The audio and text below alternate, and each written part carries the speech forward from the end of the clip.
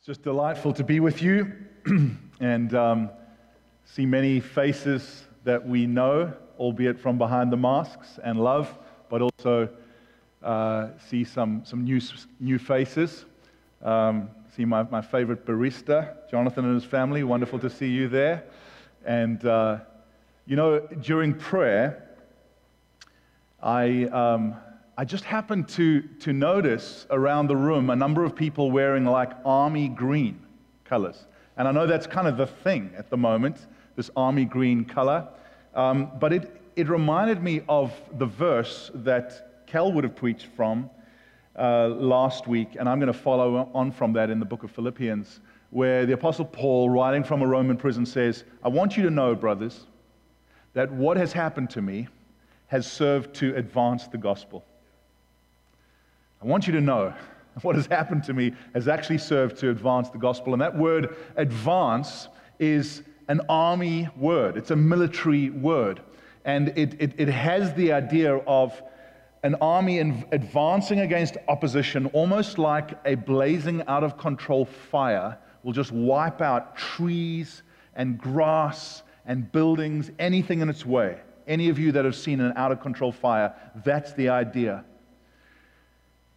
And I'm disappointed in my heart, I'm sure many of you are, that we can't be kind of doing the official thing this morning.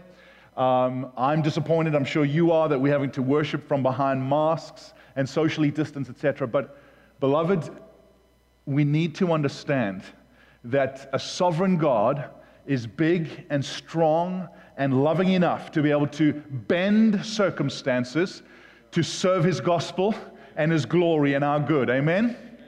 And that's the heart of our joy, that whatever happens to us can serve to advance the gospel. Nothing actually is strong enough to stand in the way of the advance of the gospel. The Word of God cannot be bound. And so I stand with you this morning with joy, saying, God, what are you going to do next? I keep on hearing these glimpses of the gospel and seeing glimpses of the gospel advancing. And let's be together as a people, not grumpy about what's happened to us. We can wish them to change, and we should, but actually eyes upwards, trusting that a sovereign God can cause them to advance the gospel. Amen? 2020, crazy, used to be known as a phrase meaning clarity. Like, hindsight is 2020. That's what it used to be known as. I think from here on out, 2020 will be used as a phrase for crazy. Like, ma'am, can you please keep your kids in order? They're going 2020. Sir, can you please keep your dog on the leash? He's going 2020. I just think it's that kind of year, and we're no longer going to use it for its clarity. Because how many of us really have real clarity about what's going on? But what we see in this beautiful letter, the letter of joy as it's called, is that in the uncertainty and the crazy of life, there are some things that are absolutely clear that we can count on, that we can take to the bank, and that will give us resilient joy when everyone else is fainting with despair. About 4 or 5 years ago, a 7th grade school teacher named Angela Duckworth in New York started to notice a trend amongst her 7th grade class. That irrespective of economic status, of culture, of family of origin, there were some kids that just seemed to rise above the crazy. And for years, she kind of tried to work out what was the consistent thing, and ended up in 2016 writing a book called Grit. Grit, the power of perseverance and passion. And in it became a famous TED Talk. Grit, she claimed, it wasn't IQ, it wasn't talent, but grit was the best predictor of success. Grit, she said, depends on a different kind of hope for the future. She could have been doing a summary of the book of Philippians, where the Apostle Paul talks about a kind of grit, or as our series goes, the pursuit of resilient joy. that actually doesn't come from within, but that actually comes from the gospel, gives us access to the Spirit and access to a community of faith that is pursuing Jesus together. And so I want to continue unpacking what it is to pursue resilient joy together, this kind of grit amidst the crazy. Philippians chapter 1, verse 18 to 30. Yes, and I will rejoice, for I know that through your prayers and the help of the Spirit of Jesus Christ, this will turn out for my deliverance. As it is my eager expectation and hope that I will not be at all ashamed, but that with full courage now, as always, Christ will be honored in my body, whether by life or by death. For to me, to live is Christ, and to die is gain. If I am to live in the flesh, that means fruitful labor for me. Yet which shall I choose? I cannot tell. I'm hard-pressed between the two. My desire is to depart and be with Christ, for that is far better. But to remain in the flesh is more necessary on your account.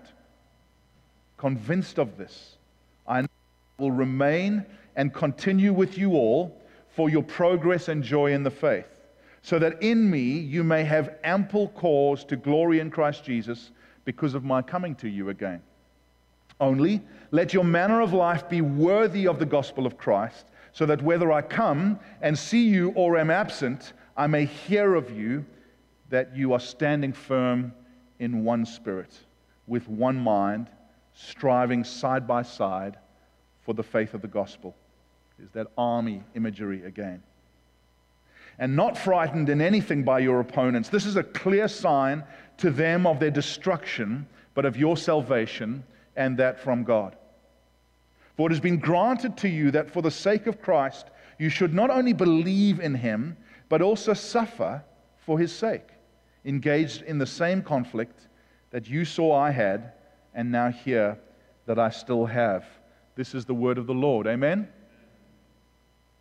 Imagine this letter being read out to the church in Philippi. Remember, Philippi was in Eastern Europe, Paul's first plant into Macedonia in that area. And so he was writing from this Roman prison like a spiritual father to his spiritual sons and daughters. And he himself was suffering terribly, having been shipwrecked, falsely accused, appealed to Caesar. Now he'd been in this prison for at least 2 years, and he was surrounded, and some say even chained to a guard, the imperial guard, that was 9,000 soldiers like the Marines of the day. And yet he was writing with such a sense of resilient joy and imparting that resilient joy to them. So imagine this letter from him being read out. And I think the optimists in the room would have said, Paul is coming to us. He's going to be delivered from prison, and he's going to come to us. It's going to be awesome. He's expecting fully to come to us. And they could have backed it up in verse 26, so that in me you may have ample cause to glory in Christ because of my coming to you again. He fully expected to come to them in the flesh again. So the optimists in the room would have said, he's coming. He's going to be delivered from that imperial guard. The pessimists in the room would have said, no. He says that it's been granted to us to suffer for Christ. And so Jesus is going to be glorified in my suffering. He's not going to be delivered from prison at all.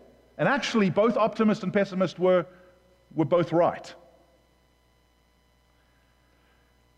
At the core of the Apostle Paul's resilient joy was that he was able to rejoice in a greater deliverance before actual deliverance came. It's true that he had a human hope to get out of jail. And let's remember, it had happened once before. It happened in Acts 16, remember, as he planted the Philippian church with Paul and Silas, and they were thrown into prison for delivering a slave girl of a demon. And there they were in the middle of the night singing hymns of praise to God. They rejoicing before deliverance actually came. And then there's this earthquake and chains rattling. I mean, everyone who's grown up in Sunday school will know that song, know that moment. And the prison bars fly open. And yet the second prison was different. I'm sure that there were moments when Paul, in this Roman prison, went, what were those songs we sang? What were those psalms we recited? Can we do that again? Do it again, Lord. Do it again, Lord. And this time, 2 years later, no deliverance from prison. He had a human hope that he would be delivered, but actually, there was something that caused him to rejoice in a greater deliverance. And that's such a key, beloved, when we find ourselves in confined seasons. Whether the confinement is being locked at home, behind a mask, social distancing, not being able to travel, we tend to, you and I, have an attitude towards joy that is like, when we get delivered of this mask, we'll rejoice. When we get delivered of this virus, we will rejoice. When we get shot of this terrible job, then we will rejoice. When we get the stimulus check, then we will rejoice. And beloved, it's human to hope for a change of our current circumstances, but resilient joy actually rejoices in a much greater deliverance. Much greater deliverance. Paul is not, listen here, Paul is not putting possibilities in charge of his joy. How often do you and I put possibilities in charge of our joy? This thing that I'm hoping for, this thing that I'm hoping will change, when it changes, I'll rejoice. But he's saying, no, I rejoice. And he's talking about an ultimate deliverance, a deliverance from sin, a deliverance from the sting of death, a deliverance from interrupted fellowship with Jesus, where he knows that if he does die, he will have uninterrupted fellowship with Jesus. And he rejoices that he has been delivered from the prison of shame, delivered from the prison of condemnation, delivered from the prison of the sting of death and the fear of death. If we are to be a people of resilient joy, we need to learn to rejoice in the things that we have already been delivered from. We must. We must. Instead of putting possibilities in charge of our joy. There's a difference between hoping for joy and rejoicing in hope. Apostle Paul wasn't hoping for joy one day. He was rejoicing now in hope that the deliverance that Christ won on the cross and the empty tomb actually was secure, laid up for him in heaven. Beloved, that's what sets us apart from the world. We have a core of our joy that is solid and unchanging and enables us, like the prophet Habakkuk, where he said, though the fig tree does not blossom, though there be no fruit on the vine, yet will I, yet will I rejoice in the Lord my Savior. How many of us look at the fig tree not blossoming and there be no fruit on the vine in our lives? Yet will I rejoice in the Lord my Savior. Elisabeth Elliot, the wife and widow of famous missionary Jim Elliot, who took the gospel to the Amazon and was killed by the people he tried to preach to. And Elisabeth Elliot actually went back and forgave her husband's murderers and took the gospel to them and led them to Christ. Talk about resilient joy, resilient grace. And she said this thing, she said, the secret is Christ in me, not me in another set of circumstances. See, you and I think the secret is when my circumstances change, then I will rejoice. But the secret is Christ in me. It's human to hope for a change in our confined circumstances. It's human. I hope and you hope. But beloved, we need to learn to count it joy what we have been delivered from. Psalm 103 Bless the Lord, O my soul, and forget not his benefits. He redeems my life from the pit.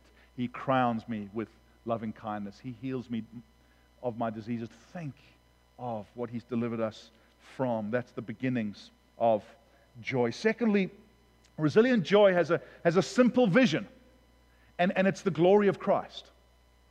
It has a simple vision. It's the glory of Christ. For me to live is Christ, and to die is gain. The Apostle Paul here, he faces a dilemma, but it's a very simple dilemma. Which shall I choose, he says, verse 21. I'm hard pressed between the two. Either I depart and I see the glory of Christ face to face, or otherwise I stay so that you Philippians can get a better glimpse of the glory of Christ. I stay for your advance in the gospel. In other words, if I stay, it's for the glory of Christ. And if I if I die, I'll gain and glimpse the glory of Christ. To live is Christ, to die is gain. I have to say, I don't live like this most of the time. How about you? I don't live like this most of the time. Well, if I live here, it's for the glory of Christ, and if I die, it's gain because I'll see the glory of Christ. When I think of death, I don't think of death as gain very much. I think of it as loss. I think of the loss of my family and my marriage and the church. I think of losing experiences and perhaps milestones and ambitions that I have. I think of death in a very sentimental way. I know theologically I'm going to be with Jesus is awesome, but how many of us actually anticipate the gain of death? It's because we're not thinking through the lens of the glory of Christ. And again, it's human to enjoy this world. It's been created by God. Even though it's broken, it's beautiful. But this is unique to the Christian faith. You see, to the Buddhist, death is just an illusion. To the atheist, death is annihilation. It's just a dead end. To the moralist, death is a gamble. How good is good enough? Will God let me into his heaven? How good is good enough? To the Christian, death is gain. Death is gain.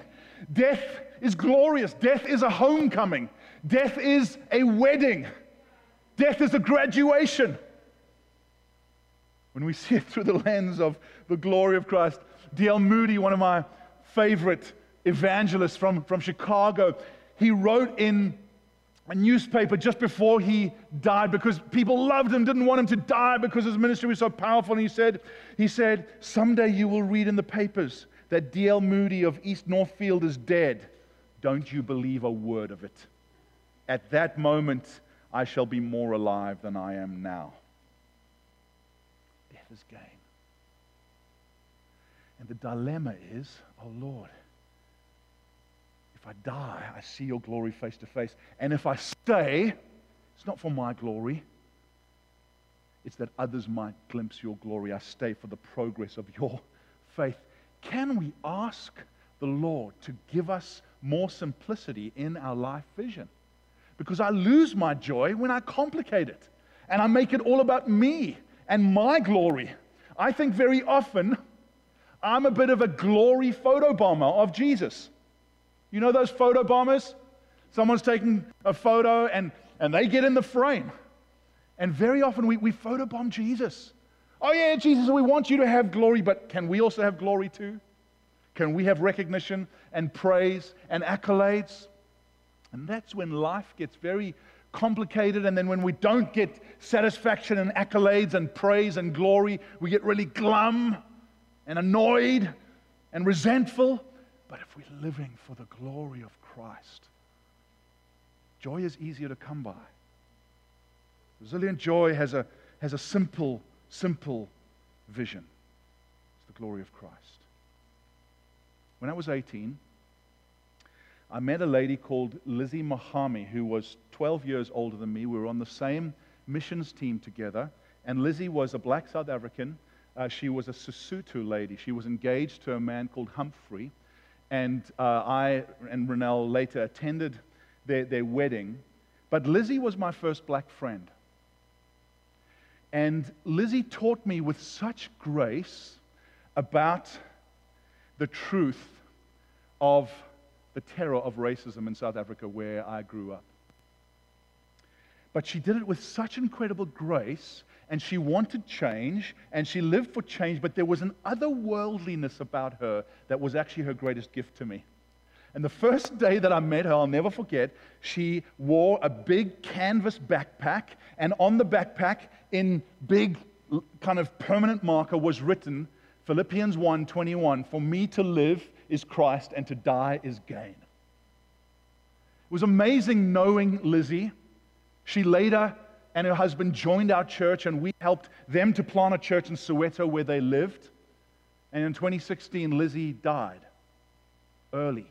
Lizzie and Humphrey never had their own children, but they were incredible with orphans.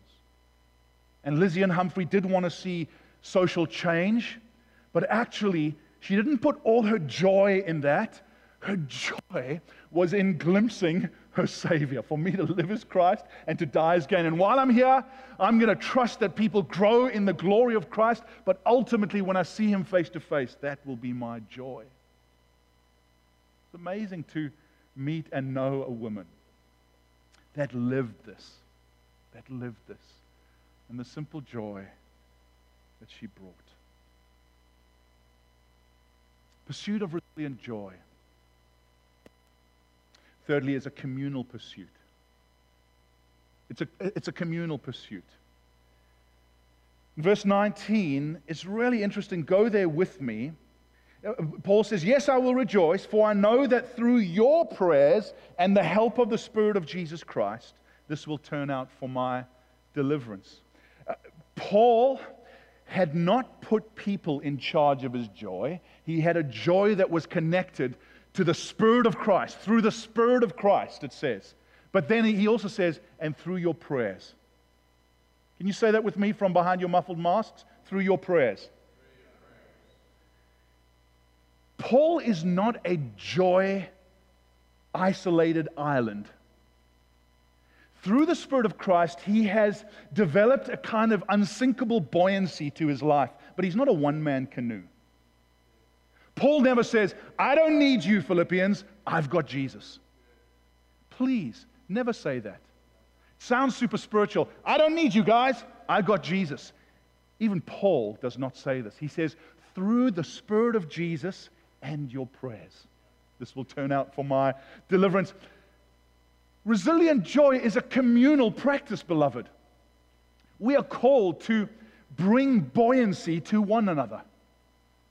And every single one of us, even if we walk closely with Jesus, have moments when we feel like the wind and the waves of lives are just submerging us. We lose our buoyancy. We get a hole in that canoe, and thank the Lord we are traveling with other people who can bail the boat and plug it because they are praying and encouraging. Amen? This is why you and I are taking risks of being together. There's something about the embodied people of God that is good for our buoyancy.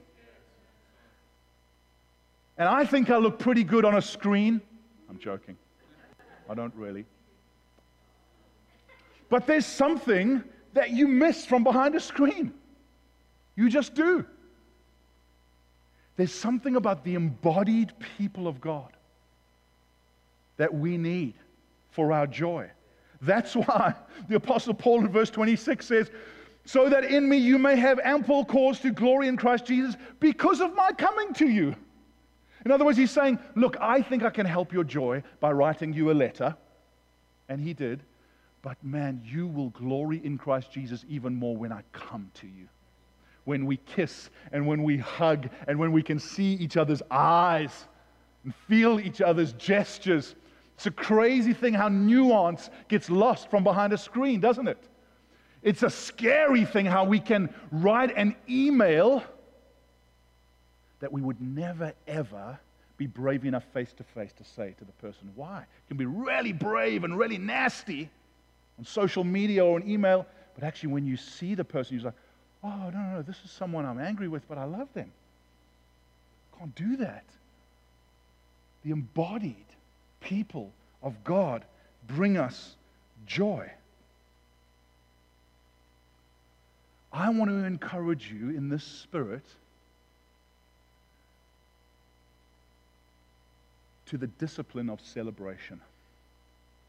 One of the ways that we bring one another joy is that we get into the discipline of celebration. Do you know that it was Kelly's birthday yesterday? It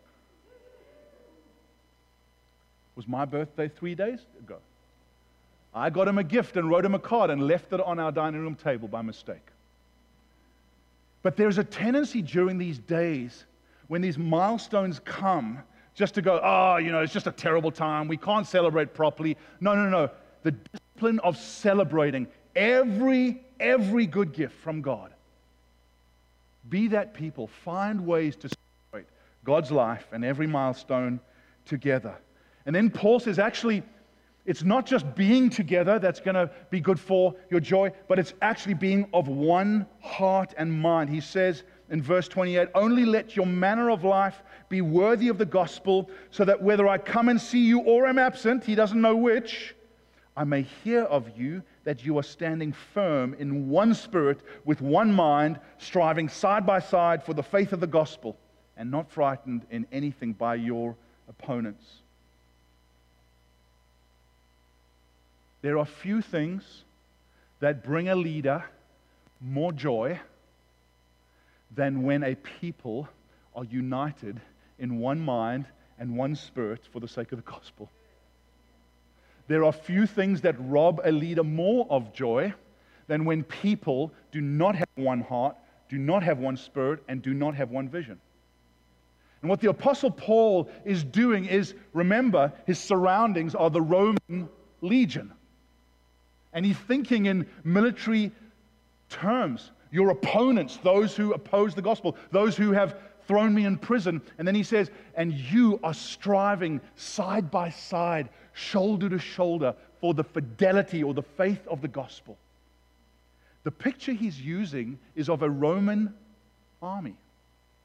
And the Roman soldiers used to have this military formation that they used to call the tortoise shell formation, where they would be side by side against an enemy, and they'd put their shields above them and their shields besides them, and they just had this impregnable tortoise shell formation. No one could get in, and they would just march against their opponents. And he's saying, actually, the gospel causes us to be an army like that, striving side by side for the sake of the gospel. Why? He says, for the faith of the gospel. Why? That word faith is fidelity. Hear me for a moment. The fidelity of the gospel requires that the church is united. Why? Because how can we preach the gospel of reconciliation, people to God and people to people, if we ourselves are divided? Doesn't make sense. And yet when we are united, even with our differences of opinions on masks and social distancing and race and politics and the economy and whatever, where we actually stand on the holy ground of the gospel with one captain, Jesus, and one mission, seeing people saved, actually a watching world has to say, what is it that glues you together? You guys have got no business being friends. You hardly agree on anything that we think matters, and you're able to say, yeah, but what really matters is the gospel. And we strive side by side. We're not opponents. We are allies. What joy when people can actually strive side by side for the faith of the gospel. I've got 5 minutes left. But I just want to take some time, just a little bit of time, to help you resist divisiveness by resisting gossip and slander. And I'm not saying this because I've heard that there's gossip and slander. I just know that in a time as divisive as this, there's a tendency to gossip and slander. Oh, do you know this person? They did this, and they believe this. Did you hear that? This is what you do when someone comes and starts to talk to you about someone else in the church. The first thing you do is you just say, hey man, can I just say, or can I just ask, what you're about to tell me about them, have you already told them? Simple thing. Romans 18 just says, go to your brother if he offends. So before you speak to me, can you just please go and speak to them? It's kind of this awkward biblical moment. But I'm telling you, it's war against the enemy.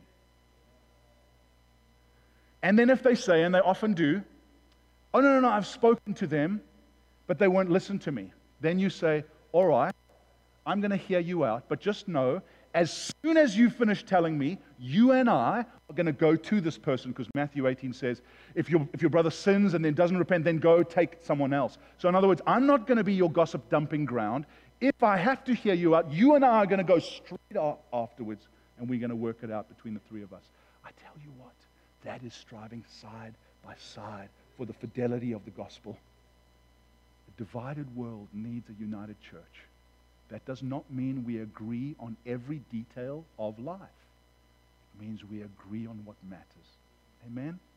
And there is such joy in that, beloved. Such joy in that. God unity and God joy by doing it. Amen? Finally, resilient joy embraces suffering for Christ as a gift. For it has been granted to you that for the sake of Christ you should not only believe in him but also suffer. Thanks a lot, Paul. It's been granted. I mean, I like the idea of believing in Christ, that gift, but the gift of suffering for the sake of Christ, not so much.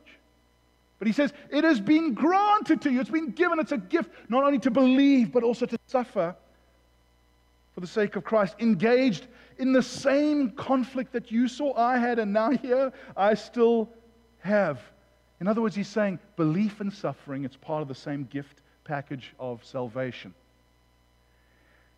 And that there is a blessing not only in believing in Christ, there's a blessing in partnering with those who are suffering. Paul is not saying all of you are also going to be thrown in prison like me. He's saying you are not exempt from suffering. And actually your partnership with me in prison is a blessing. I want to land by asking you parents if you will give your kids the blessing of partnership with persecuted Christians. Persecution might not come our way, although we do feel rising hostility, and so this speaks to us. But one of the ways of developing resilient joy, especially as we feel rising hostility to the gospel, is to actively pastor with those who are really being persecuted for Christ.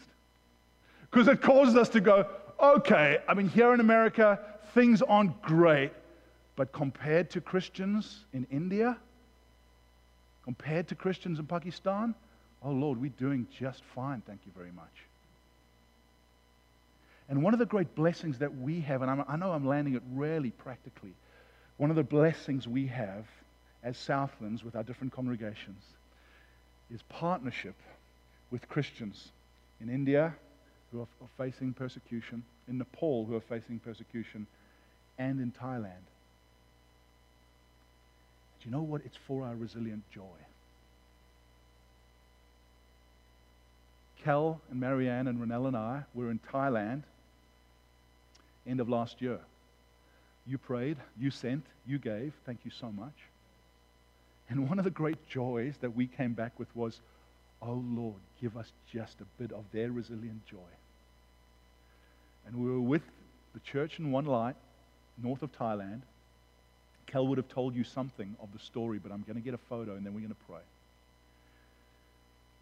And what happened was this One Light church, which was planted out of Southlands 3 to 4 years ago, they carried a real burden for unreached people groups. And they heard about a people group called the Yafu people, a very small village, probably not more than a couple of hundred, up in the northern hill country of Thailand. And Dan and Marsha heard that 3 years ago, some missionaries had gone to preach the gospel to the Yafu people. And there was such hostility to the gospel that they pushed these two missionaries off a cliff and killed them. But if you've ever met Dan and Marsha, you'll know that there is a resilience in them.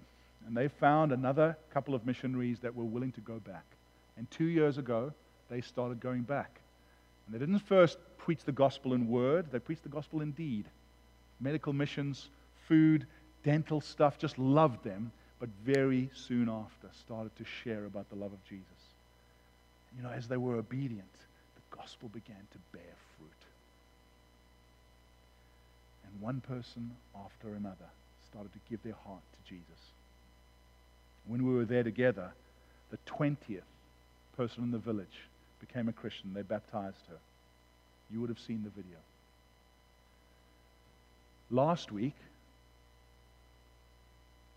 they cut the ribbon on the very first church ever built in Yafu Village. Isn't it amazing? I don't know if you can get a photo up there. Is there a photo up there? And the two men in the purple soccer shirts were orphans and drug addicts in that village. And the Lord met them and saved them and delivered them from addiction. And they physically built that church. Isn't it amazing? The power of the gospel, beloved. Power of the gospel. And Dan, when he left here 4 years ago, left with this prophetic burden from the Father to go to Thailand and show them a better Father than they'd experienced. And he spoke to me last week just so full of joy, even though there's danger every time they go up there, just to say, that promise is coming true. The gospel is bearing fruit, and orphans are getting saved and broken free from addiction. And I want to tell you, our partnership with them is not only good for them, it is good for them. And he thanks you for prayer and giving, and hopefully we'll go again, but it's good for us. Because we realize, actually it has been granted to us, not only to believe on Christ, but to suffer for him. And if we are enjoying freedom, we partner closely with those who are truly suffering for him. Amen? It's so good in this moment to get beyond the borders of our country at the moment, even in our hearts and our minds. Because this country is important. It's massive, but it's not everything. All over the world, the gospel is growing and bearing fruit.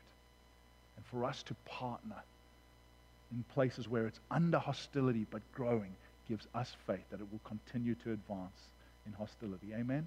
So let me pray for you.